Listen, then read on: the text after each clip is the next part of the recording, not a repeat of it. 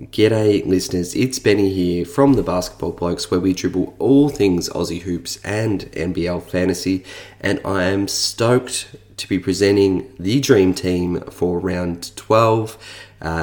Massive shout out to Nick, who you can find on Twitter at NBL_DT.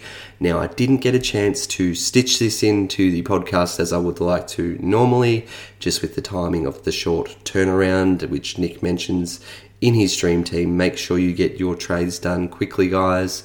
The Dream Team, what is it? It basically looks at a round-by-round basis.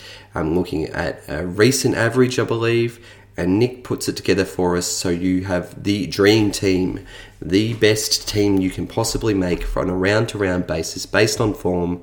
It does not look into future schedule or anything like that, but what it serves as is a really great opportunity, should I say, to look at your team, how it is stacking up in the Dream Team.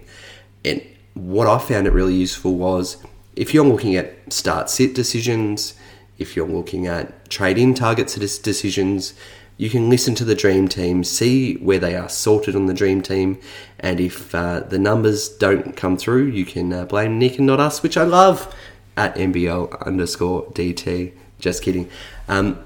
So thanks again, Nick, from the Blokes. Here is this week's edition of the Dream Team. 11 Hall of Famers.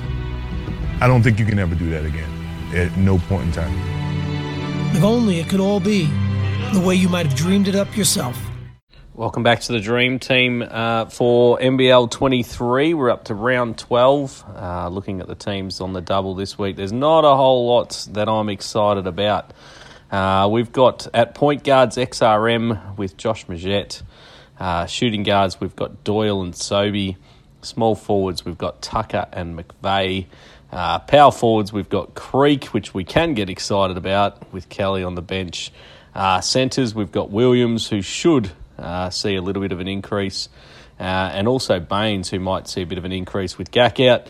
And at six-man, we've got Sobey. Good luck this week with the quick turnover. Get those trades in. This group may well be the greatest team ever assembled in the history of team sports.